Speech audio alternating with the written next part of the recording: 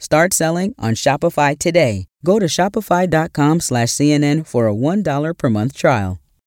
Last week on the show, we heard from a group of Iowa Republicans who told my colleague John King that they were pretty much ready to move on from former President Donald Trump. I can't put my rubber stamp on Trump having more influence over this country. I love what he did for small businesses. I love what he did for agriculture. I wish he could have done it a little bit quieter. Well, at the Iowa caucuses, Trump dashed those plans pretty much immediately. CNN projects that Donald Trump will win the Iowa caucuses. CNN can make this projection based on his overwhelming lead in our entrance poll of Iowa caucus goers and some initial votes that are coming in. CNN and other networks made that call before some precincts had even started voting. Trump won 98 of Iowa's 99 counties. This was a trouncing. So, like the great journalist John is, he followed up with these voters. And the text messages they sent back were revealing. For example, on a possible rematch between Trump and President Joe Biden, Betsy Sarcone wrote, "Ugh." Shannon Ebersole, "That's a horrible question." Priscilla Forsyth, "Looks like I'll have to get my Trumpy bear back out again." Not exactly full-throated support. In fact, Shannon Ebersole says she would vote for Trump and expect 4 more years of Biden. She just doesn't think Trump can win. This is the kind of angst you hear all over the country about a possible Trump-Biden rematch. But as the GOP primary arrives in New Hampshire this week, some experts say this may be the last real chance voters have to change that outcome. My guest this week is CNN Chief National Affairs Analyst Casey Hunt. She also hosts State of the Race on CNN International and CNN Max.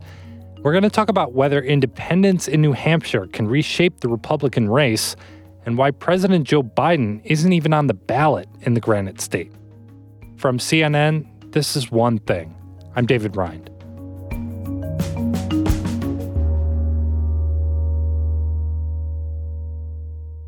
How was Iowa? Are you thawed out? Yeah, yeah, it was good.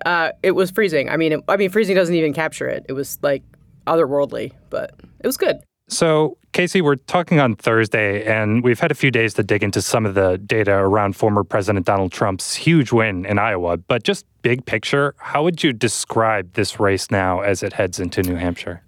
You know, David, this race is basically, I think, what we had expected all the way along, which is that Donald Trump is just in an incredibly dominant frontrunner position. They put on Nikki Haley. She came in third, a distant third, a distant third. And they put on Ron DeSanctimonious, who came in a boring second. And taking him on in the context of the Republican Party, especially a Republican Party that's lost Americans, your job is even harder than it ever was. So even though we're leading by a lot, you have to go out and vote. You just have to do it. If it's cold, if it's hot, I don't care what the hell it is, you have to go out and vote, okay? And just it also helps explain why we're heading where we're heading in New Hampshire, where people who are undeclared can vote in the Republican primary. That's different from a lot of the rest of the contests going forward. And that's what you're seeing Nikki Haley really try to do here. So the idea is these people who are not registered Republicans, they may even be, vote for Democrats normally, but they can kind of come to the polls and say, hey, Nikki Haley's looking good. That's the strategy here? It's a big part of the strategy. And, in New Hampshire in particular, undeclared voters are the biggest group of voters, more than people who are actually registered with a party. It's sort of part of their very proud tradition as the first in the nation primary. And I talked to Dave Carney. He's a strategist up in New Hampshire who's been working on races there for years and years and has always been one of my go-to sources to kind of figure out what's really going on the ground there. Well, Trump has a real organization, a grassroots organization. They're doing block walking with volunteers. They're doing local phone banks around the state. And there is an acknowledgement there that the people who support Trump in New Hampshire, there's the same sense of fervent support there among those people, among his people, as elsewhere. There's a neighbor of mine that has a gigantic banner nailed to the second floor of his house. People have painted 4x8 on plywood, on their driveway. So I just think the energy is with Trump. The way Carney put it was to say Trump's got people's yards and the other guys have got the right of way, right? Their campaigns have to stick signs in places that don't belong to somebody else, but there are plenty of people who are willing to put Donald Trump's name up in their yards. Now, the question is, and this is always, it's one of the interesting things, there isn't a race on the Democratic side, right? President Biden is an incumbent president. Right, I want to get to that. Yeah. But what that means is that there's less pressure for voters who are undeclared, who maybe usually vote for Democrats, to play in that primary. And so there's sort of an expectation that they'll be more willing to, because New Hampshire voters are honestly so engaged and interested in participating in the process. They know that they'll make a bigger difference if they vote in the Republican primary. And honestly, whether or not Nikki Haley is able to come close or even win New Hampshire is going to depend entirely on those undeclared voters. Is Ron DeSantis really conceding the state? Like, what is his plan? Well, you'll remember President Biden actually pulled stakes up out of New Hampshire back in 2020 on his path to the nomination because he decided it wasn't the place for him to be. So this isn't the first time that something like this has happened. Delegates. I want to pick up delegates. Everyone that goes out and votes for me is going to help me get delegates. And that's what we want to do. That's in the context of these primaries being an expectations game, sometimes it can be helpful because it makes it easy on the back end when you lose and they know that they're going to lose to be able to say, well, we weren't really trying anyway. Of course we lost. You always want to think about these races in terms of how the candidates relate directly to each other. I think her record is not one that conservatives trust. She's caved. She's focusing a lot of the donors' issues, kind of the corporatism. That doesn't work. So the question is one, if you want an alternative to Trump, I'm the only one that's going to be able to get votes from core Republicans and conservatives. And then folks that It was right under the surface in the latest CNN debate where Nikki Haley and Ron DeSantis got to stand on that stage together. There is no love lost between those two. He's closer to zero than he is to me. I mean, he's invisible in New Hampshire. He's invisible in South Carolina. We're focused on Trump. That's the key. We were focused on DeSantis in Iowa. We're no longer focused on him. It's Trump in New Hampshire and Trump in South Carolina. And South Carolina is Nikki Haley's home state. Right. So by going down there and kind of camping out, I think the DeSantis people are like, well, we got a better shot at inching that number up. At the very least, we'll poke Haley a little bit. And I think they enjoy that a little bit. So then what would a Nikki Haley performance on Tuesday have to look like to demonstrably change the contours of this race? There's a real sense that Nikki Haley has to outright win New Hampshire.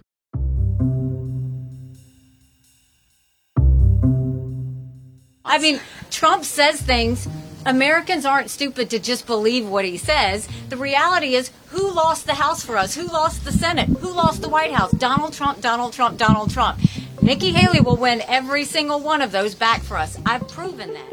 And if she doesn't, then it becomes entirely clear that Donald Trump is going to basically go most likely unbeaten through the rest of the string of primaries. Because the reality is, ball game. If she can't beat him in New Hampshire, where's she going to beat him?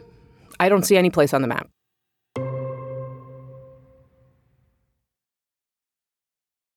Shopify's taking the cash register online, helping millions sell billions around the world. But did you know that Shopify can do the same thing for your retail store? Upgrade your point-of-sale system with Shopify.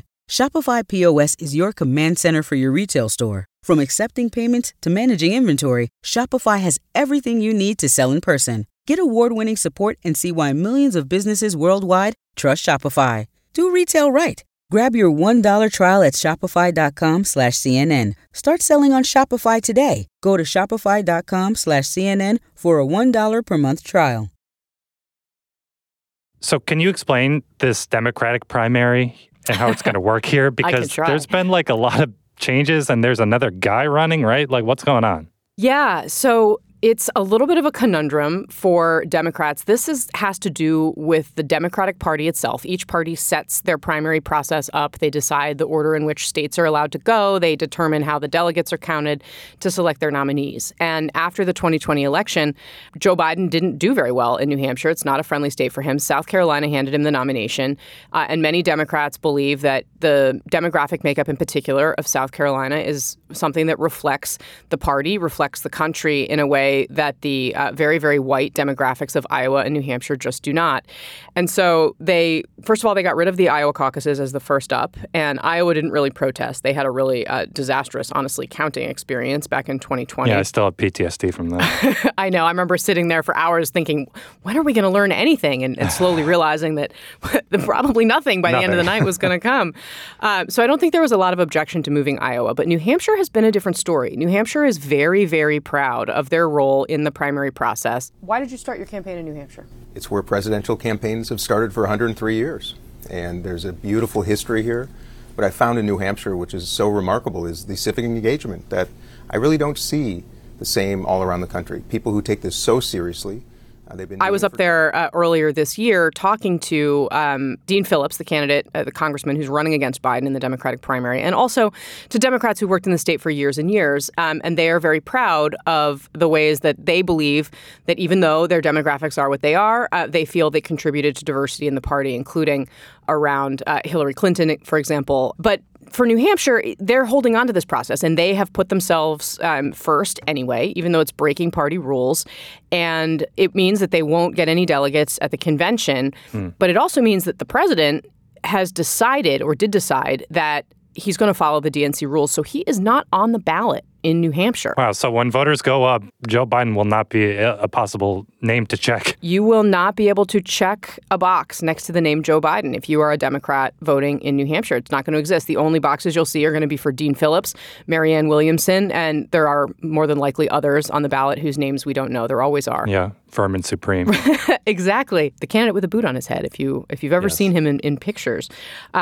So the Democrats have had to mount a write-in campaign to try to make sure that something unexpected doesn't happen to the president in New Hampshire, just because while it won't matter for the nominating contest, it certainly would be a narrative blow, especially as the president is trying to start taking on Donald Trump, a sign of weakness against Trump, not something that's very welcome to Democrats. So they are nervous about it, and they're nervous about Nikki Haley because they think that her candidacy may draw those undeclared voters who otherwise might be willing to go into the Democratic primary and write down Joe Biden's name, will want to play in a competitive Republican primary instead, and it might jeopardize what's going on with them. But I guess, why would they be nervous? Because if his name is literally not on the ballot, and he obviously has all the party infrastructure behind him to end up being the nominee, come the summer, so what if Dean Phillips gets, 10%, 15%, whatever it ends up being?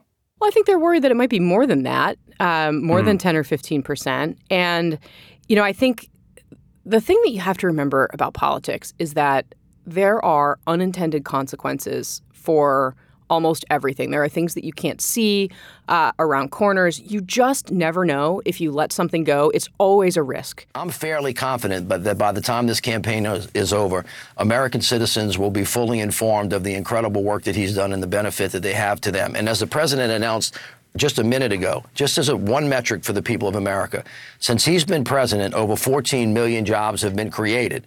And I think the Biden team really knows that, especially because of the narrative that Republicans or Trump supporters are going to use against the president, which is fundamentally that he is weak. And if something unexpected were to happen in New Hampshire that plays into that narrative, that is simply a problem for the president. It could be kind of like a vibe check as to what is the appetite for a Biden alternative at this point as it's measured by real voters. Yeah, I think the reality is that neither Williamson nor Phillips fall into the category of someone that would be elevated as a strong third-party candidate. Sure. But one of the things that we've been watching so very carefully are these third-party groups. There's No Labels, who is considering running a slate that Joe Manchin has been chattered about. The bigger question, too, Robert F. Kennedy Jr., can he get on ballots in places where it would really impact the race?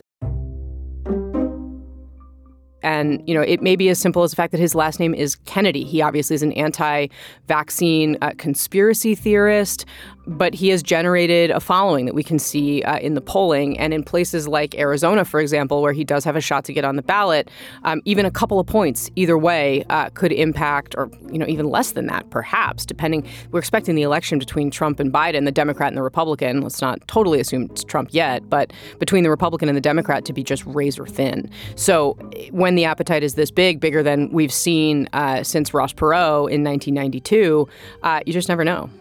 Lots to pay attention to. Casey, thanks so much. Thank you.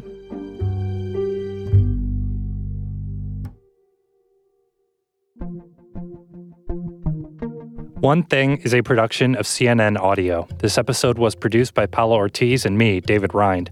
Our senior producer is Fez Jamil. Our supervising producer is Greg Peppers. Matt Dempsey is our production manager. Dan DeZula is our technical director. And Steve Lichtai is the executive producer of CNN Audio. We get support from Haley Thomas, Alex Manisseri, Robert Mathers, John Dianora, Lenny Steinhardt, James Andres, Nicole Pesseru, and Lisa Namaro. Special thanks to Liz Brown-Kaiser and Katie Hinman. Remember, you can check out the results from New Hampshire on CNN.com or at the CNN 5 Things podcast, wherever you listen. And we will be back next week. I'll talk to you later.